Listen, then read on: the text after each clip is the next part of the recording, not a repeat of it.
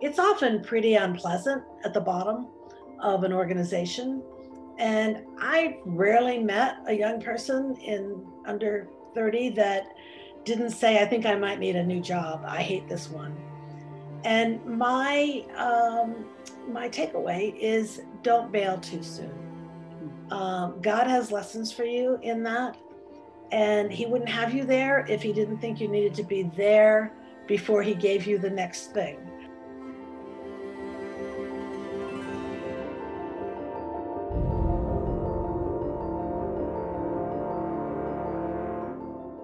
So hello and welcome to Integrate Faith and Innovate. I'm Dr. Hannah Stoles, Director of the Wheaton Center for Faith and Innovation and Professor of Marketing and Supply Chain Management, here with my co-host, FT Chung, Head of Private Capital at PineBridge Investments.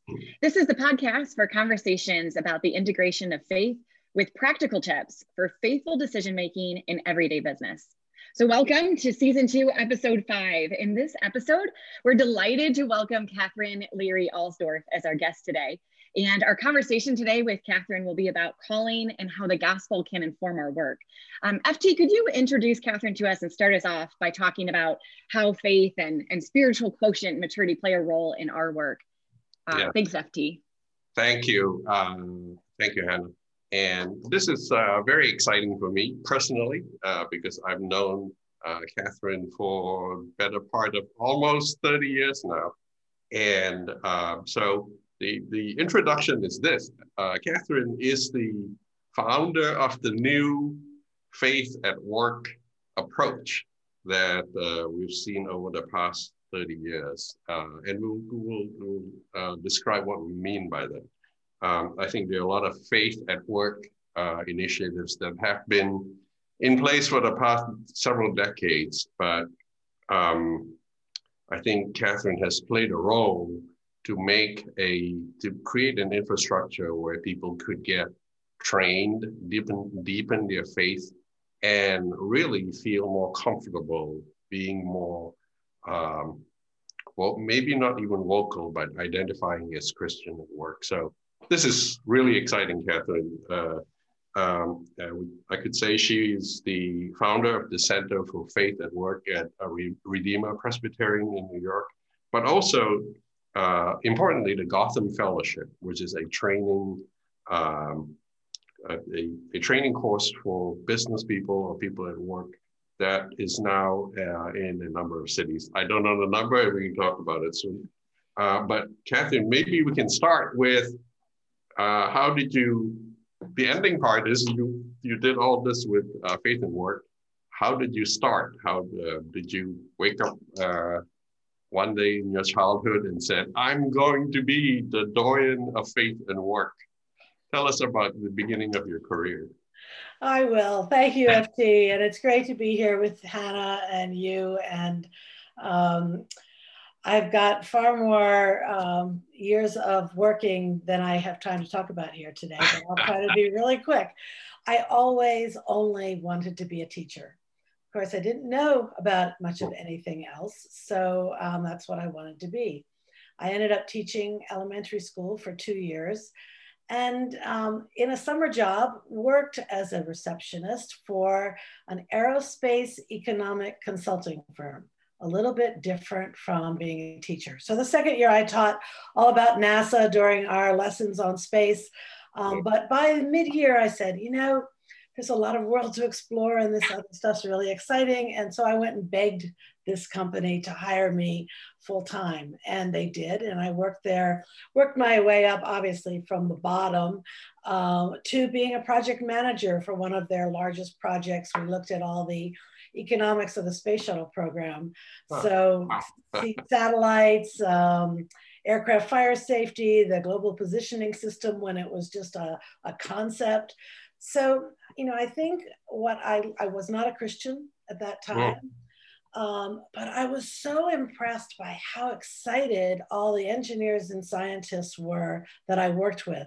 And quite honestly, some of the teachers where I worked didn't seem half as excited as that. So I just decided to stay on that path. I went to business school at University of Virginia. These are not all my diplomas behind. I'm visiting my nephew and niece, and they have these diplomas, but I went to Darden for an MBA and came back and worked at more in the private sector with the startup venture capital firms in New York City.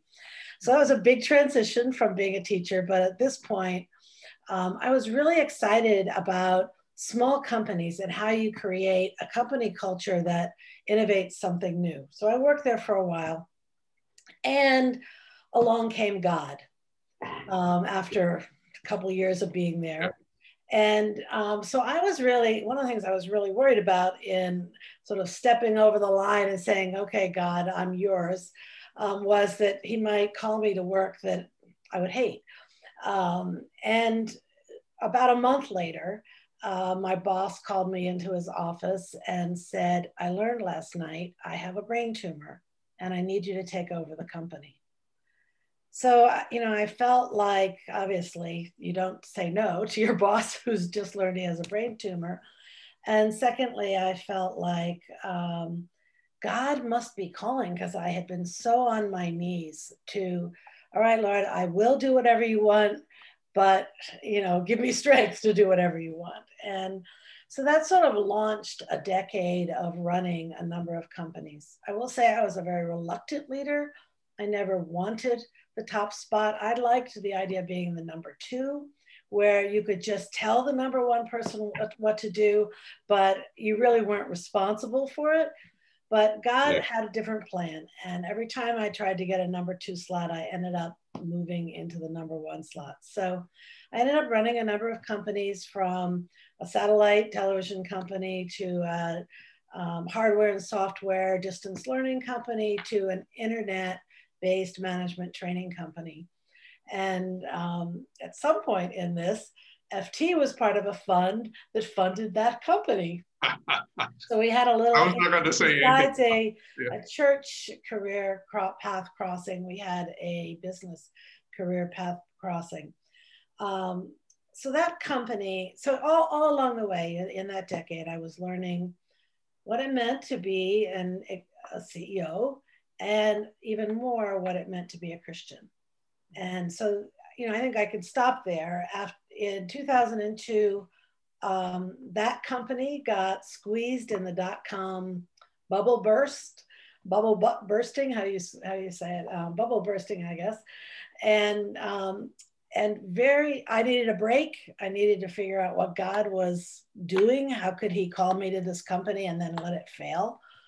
And at that time, Redeemer Presbyterian Church in New York called me and said, would you at all consider praying about coming back to New York from Silicon Valley and helping us start a marketplace ministry? We really think we need one.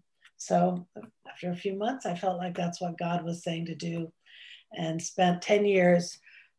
Really, it was a very entrepreneurial startup and running that. And for the last several years, I've been helping other churches do a similar faith and work. Let me interrupt you and take you back to the 90s. We were, in New York in the 90s. I remember, you were already heading some companies. I remember the time I got to know you was you used to do these all-night prayers in your apartment. She had a beautiful apartment that looked on the skyline of New York with a deck of some sort, right? Yep, a nice terrace. Yeah, and we would go to our apartment and do all-night prayers. Young at the time. We were young. I can't do all night anymore. I fall asleep very, very early. But that's when I got to know you. But one of the things which really leads to the Gotham Fellowship thing is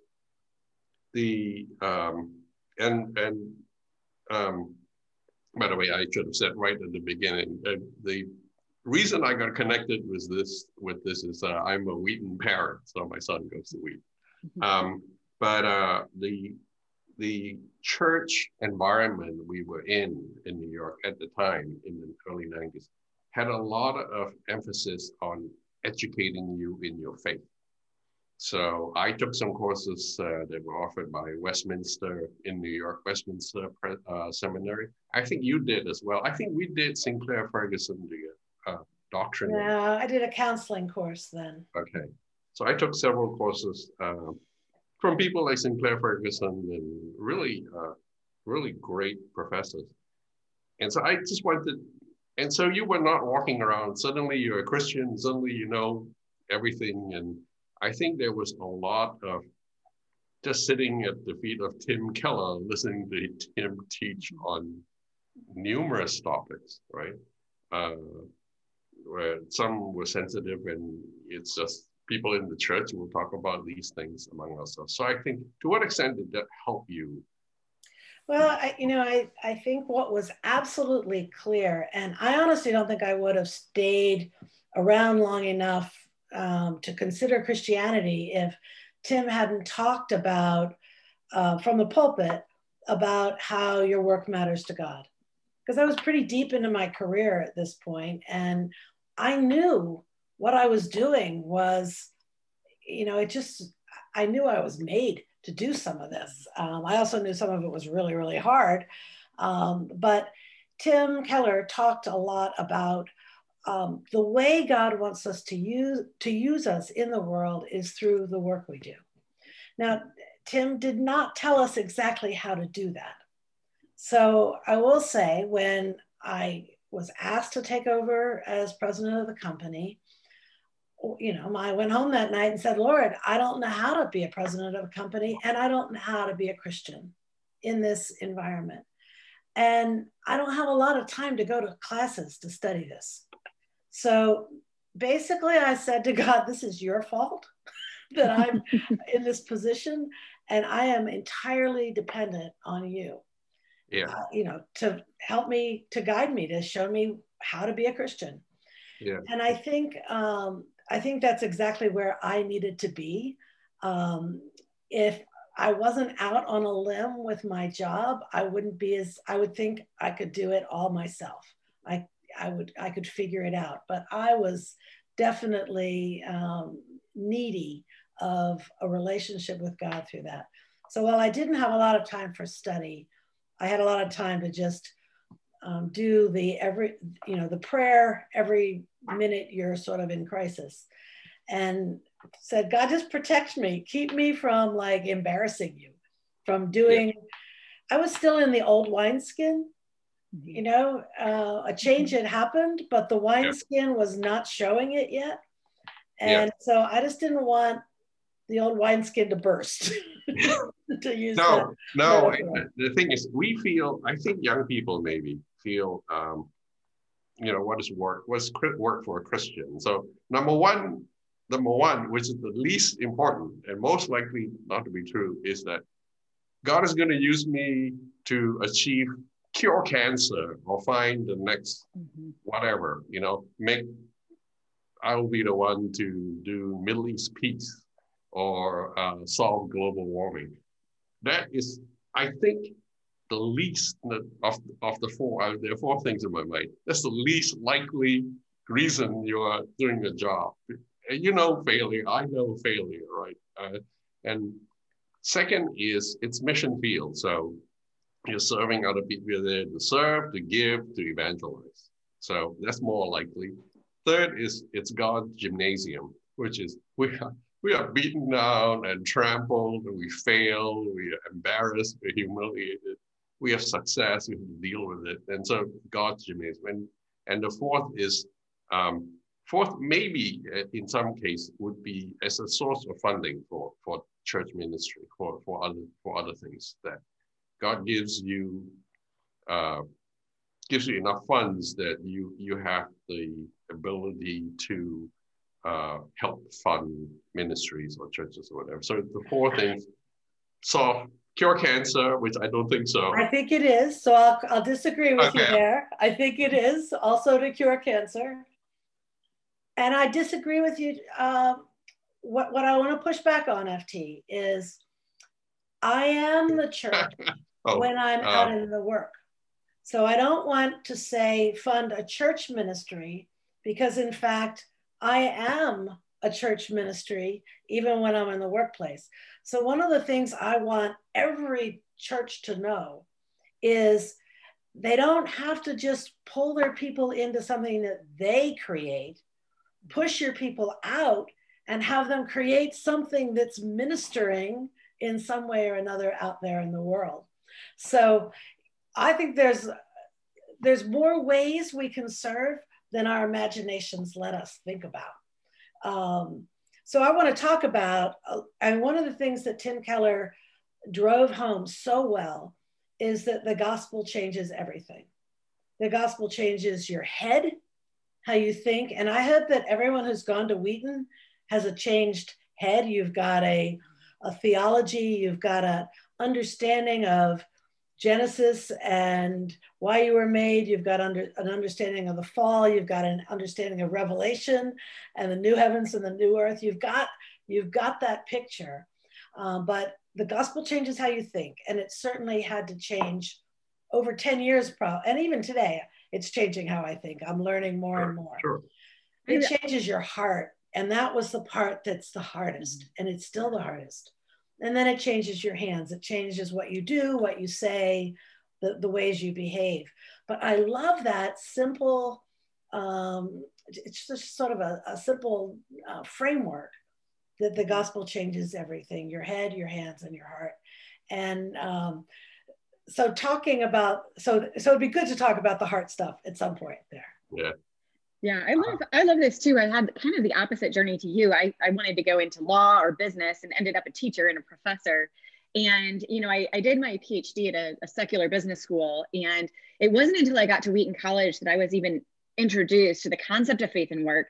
And actually your book, Every Good Endeavor, was one of the first faith and work books that I ever read. And there is something so heartwarming in thinking, I don't have to just make money to support the church or support my pastor who's doing the real work of the kingdom of heaven, but that understanding of my work can actually be promoting and furthering the kingdom of heaven. And I love this, you know, thinking about how the gospel transforms and reframes our work. And I wonder if you could talk about this a little bit as well in the context of leadership. I know students are going to have a little journey, maybe before they're leading, but just thinking about how that transformed you. And I love, you know, just thinking about the fruit of the Spirit and how does that show up then tomorrow, you know, when we go to the workplace? What did that look like for you? Yeah, you know, in that first decade when I didn't have much chance to study, at some point it just dawned on me, if you only have one God thing to think about today, it's love. And, you know, that's just not a word that comes up that much when you're trying to succeed in your business. But for me, it was like love my customer, especially the really, really annoying customer. It was, how do I love the engineer that promised to get something done on a particular delivery schedule and then they didn't get it done. And I found that like enough to work with. Just, I mean, there's a lot of fruit of the Spirit and they all go together. But if I just, in my simple mind, could just focus on love and even to the extent of, is the product I'm making in a way of loving my neighbor? Is it in some way extending God's goodness to people who don't know it, don't experience God's goodness? So I love thinking about it, you know, in all those realms, from, you know, who your customer is, what the product itself is, who your employees are, who your suppliers are, anyone you come in contact with, love. Yeah, you know, the non-Christian word for love today is ESG, environmental, social, and governance, and diversity, right? So in a sense, the non-Christian world has stolen the Christians should be out front with environmental, social, governance, diversity, and we have a better word for it than ESG, but it's love. You're right? And to the extent we haven't been out front with it, other people have kind of captured the conversation. And what I love about that FT is that they combine in that what you're saying, you know, the secular world does, they combine justice with love. Mm-hmm. Because a lot of that is what's fair. How do you be just? And Christians tend to think love is just being nice. But love is so much bigger than nice. It's being fair. It's giving, it's actually having consequences, not just everything, everybody's happy. Yeah. No. You don't love your children if you don't ever discipline your children. So when you're running an organization or even a team, love is justice and love, grace and love. Those things are really tied together. Yeah. And both of us, I think, feel the Christian, at least the evangelical theology of work is kind of very shallow, right? And I think that you may not describe your ministry that way, but Catherine, I view you as helping to develop the theology of work. What is work? What does it mean to a Christian? And as you said, it's not just putting a Bible on your desk, right? Yeah, I felt, so when I was in Silicon Valley, I went to a number of business people's faith and work kinds of things. And I have to say, I felt a little disappointed. I thought, all right, I've just like totally submitted my entire life to this God who I've just gotten to know. It better be bigger than putting my Bible on my desk. It needs to be everything. And so working on the heart part, I don't know about you guys, but I can feel sorry for myself at work, like envy shows up. Sure. And so I'm in the middle of that envy kind of thing and say, oh, I'm just going to go home, take my toys and go home. It's sort of what you feel like. Yeah. I'm going to quit today. And, to be able to go home to God and say, all right, this is a crucible. This is where you're pounding your love and truth into me. And what am I missing? What am I not getting about your promises right now? And I think it's trust. I don't really trust him. I think, all right, I've got to do it all. And, I'll pray for God to add on the extras. But really, as you go along in your career, you see, this is so much more this is every ounce of it is trusting him. Yeah. And once I can start to cultivate that trust, then the envy isn't there as much. I have to trust that, all right, God, you may not be giving me what that person is getting, but you have me here for your reason. I have to trust in your reason, and that's enough for me. And that took me a long, that still is work for me. It's work, I think, whole life, trusting God for the results, putting in the effort and really the ultra effort, and then letting go of the result, because in the result, God is talking to me about something, whether it's success or other failure. Right. Two things I don't want to miss, and you mentioned it, Hannah. Every Good Endeavor is a book that we want to recommend. We don't normally plug books, but and so Catherine and Tim Keller co-wrote this. Is that a fair statement? Yeah, it's fair. And tell us just very briefly what it's about and why people should read it. Yeah, after about 10 years of working, just really, we felt like the Center for Faith and Work was a research lab in a way. We were just trying to say, all right, what of God's word can really apply and change our hearts and change our lives? And so after 10 years, we felt like we had enough good stuff to put together into a book. And it's very simple, really. The first part of the book is, what is God's plan for our work? The second part of the book is, what's the problem with our work? And the third part is basically, what's the hope for our work? And we meant it to be sort of your 101 level of faith and work. Just get all the basics out here.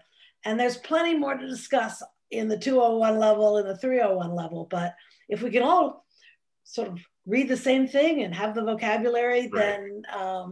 then we can have deeper conversations as that, you know, in each decade, work life changes a little bit. So Sure. people listening here will have to wrestle with new issues 5 years from now than they were wrestling with today. And so we hope that it gives you a theological framework and foundation to move into the next set of things in this world.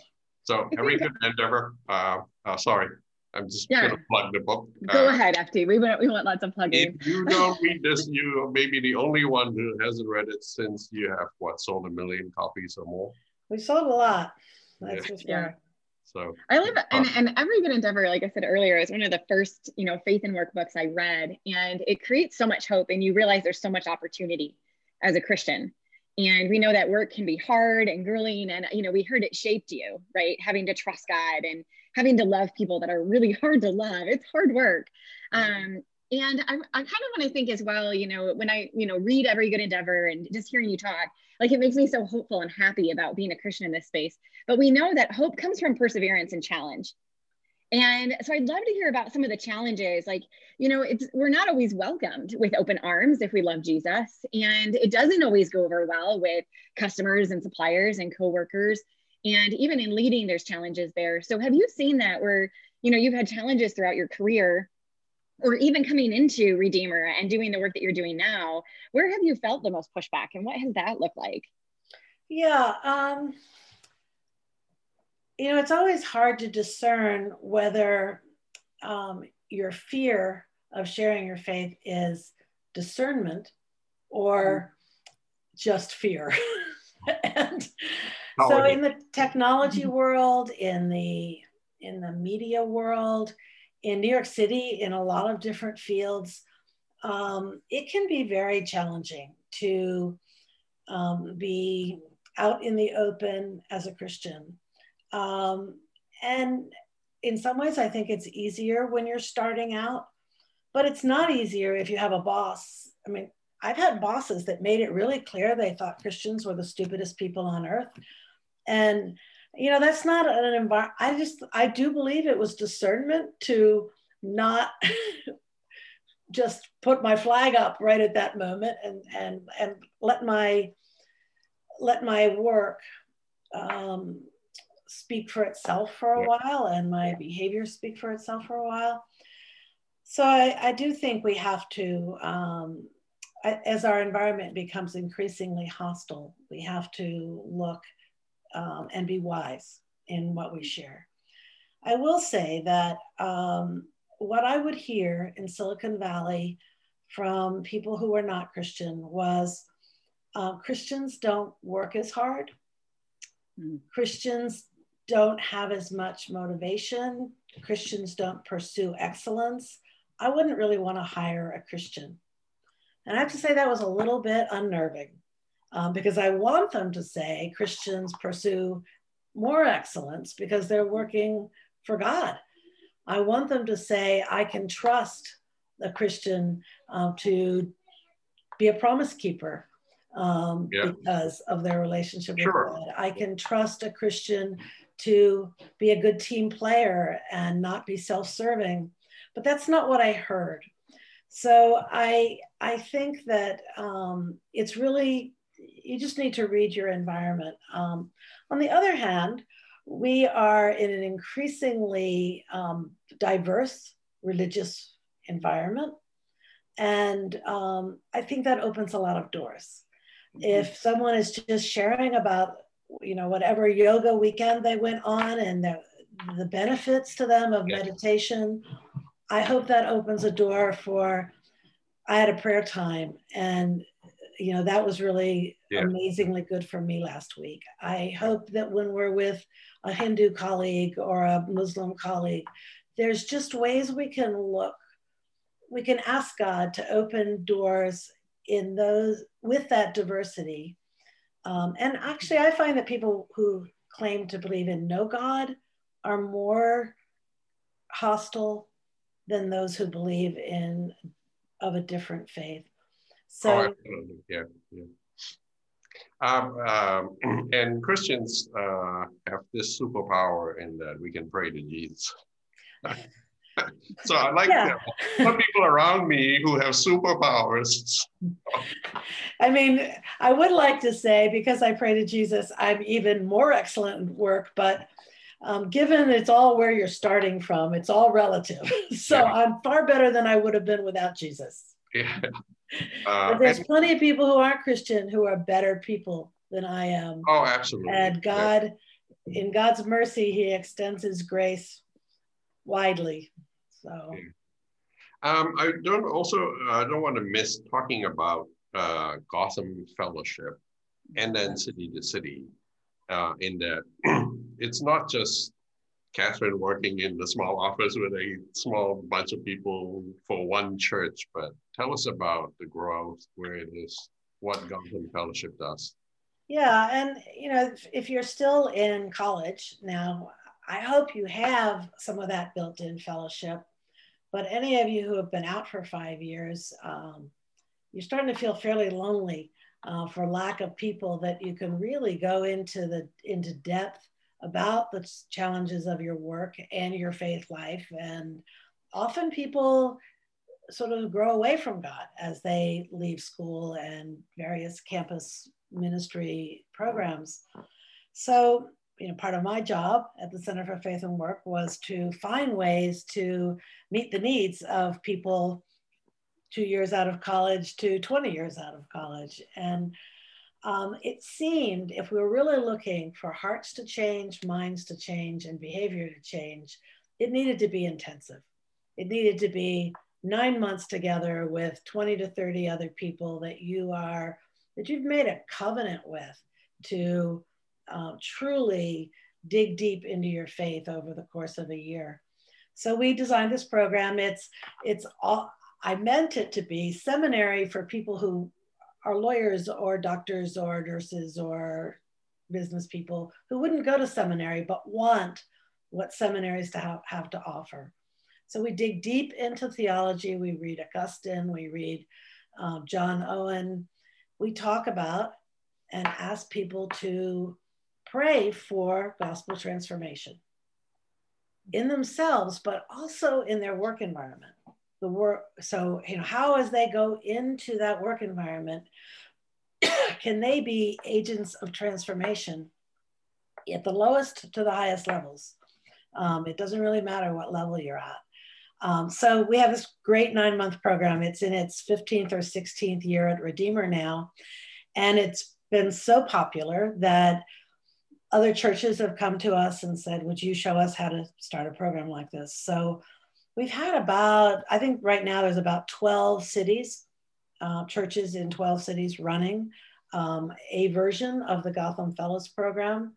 And it continues to spread. Redeemer's church planning arm now supports all these other church programs. And if you end up in a city and want to know if there's a program like that in your city, just look on Redeemer City to City website, and it will tell you what cities have a Gotham Fellows program. So it's different than the program right when you graduate from college, in that you've got to have a job, you've got to have some work experience, and you're doing it kind of like you do an executive education program. You're doing it nights and weekends. And there is how many people are in each group? You know, some of them are only 12 or 15 and others are 30 to 40. Yeah, so and in some cities there's a waiting list, right, to get into it. It's kind of yeah, it's I think there's 45 in the New York one now. So a pretty good group. You don't have to be a member of the particular church that's sponsoring it. So if you can find one in the city you're going to, that, you know, join. And most of them take people up to all ages. Some restrict, you know, it's 35 and under, that kind of thing. But it's a great experience. What an awesome opportunity, you know, for people like, you know, Wheaton students, they get such great exposure to, you know, theologians and Bible scholars. And then for the rest of us, you know, who went to secular undergrad programs, and this is such an awesome opportunity to get that kind of demon experience, but not being just applying it in what we've known as full-time ministry, but in our work is such, it's a really, really excellent model. And you've built something really beautiful. And even for the Wheaton students, they may have learned it, but they haven't been working out in the world while I learned it. So it's very different. It's very different if you read Confessions, and then 5 years later when you're working, you read Confessions. And it's, where the rubber meets the road, and you're like, yeah, okay, I know how it feels. Now I get it. Yeah. They do read differently after a little life experience. Right. We're almost at time. So I wanted to ask if you'd be willing to share like a guiding scripture or even like a passage. It could be Augustine, I don't know. That you would say, man, yeah. All right, I'm going to do two things, okay? Christian professional. So there's so many guiding scriptures, but I would say the one that has been guiding for me for the last 2 decades or so has been Hebrews 10:24. And let us consider how to stir up one another to love and good works. And so that's been important to me, because I don't think we might have ideas of accountability, like accountability so you don't fall into sexual sin or something like that. But we tend to not stir one another up enthusiastically to do things to serve God. So that's just been part of my mission, is to stir people up, kind of like you're doing right now. So you're doing Hebrews 10:24 really well.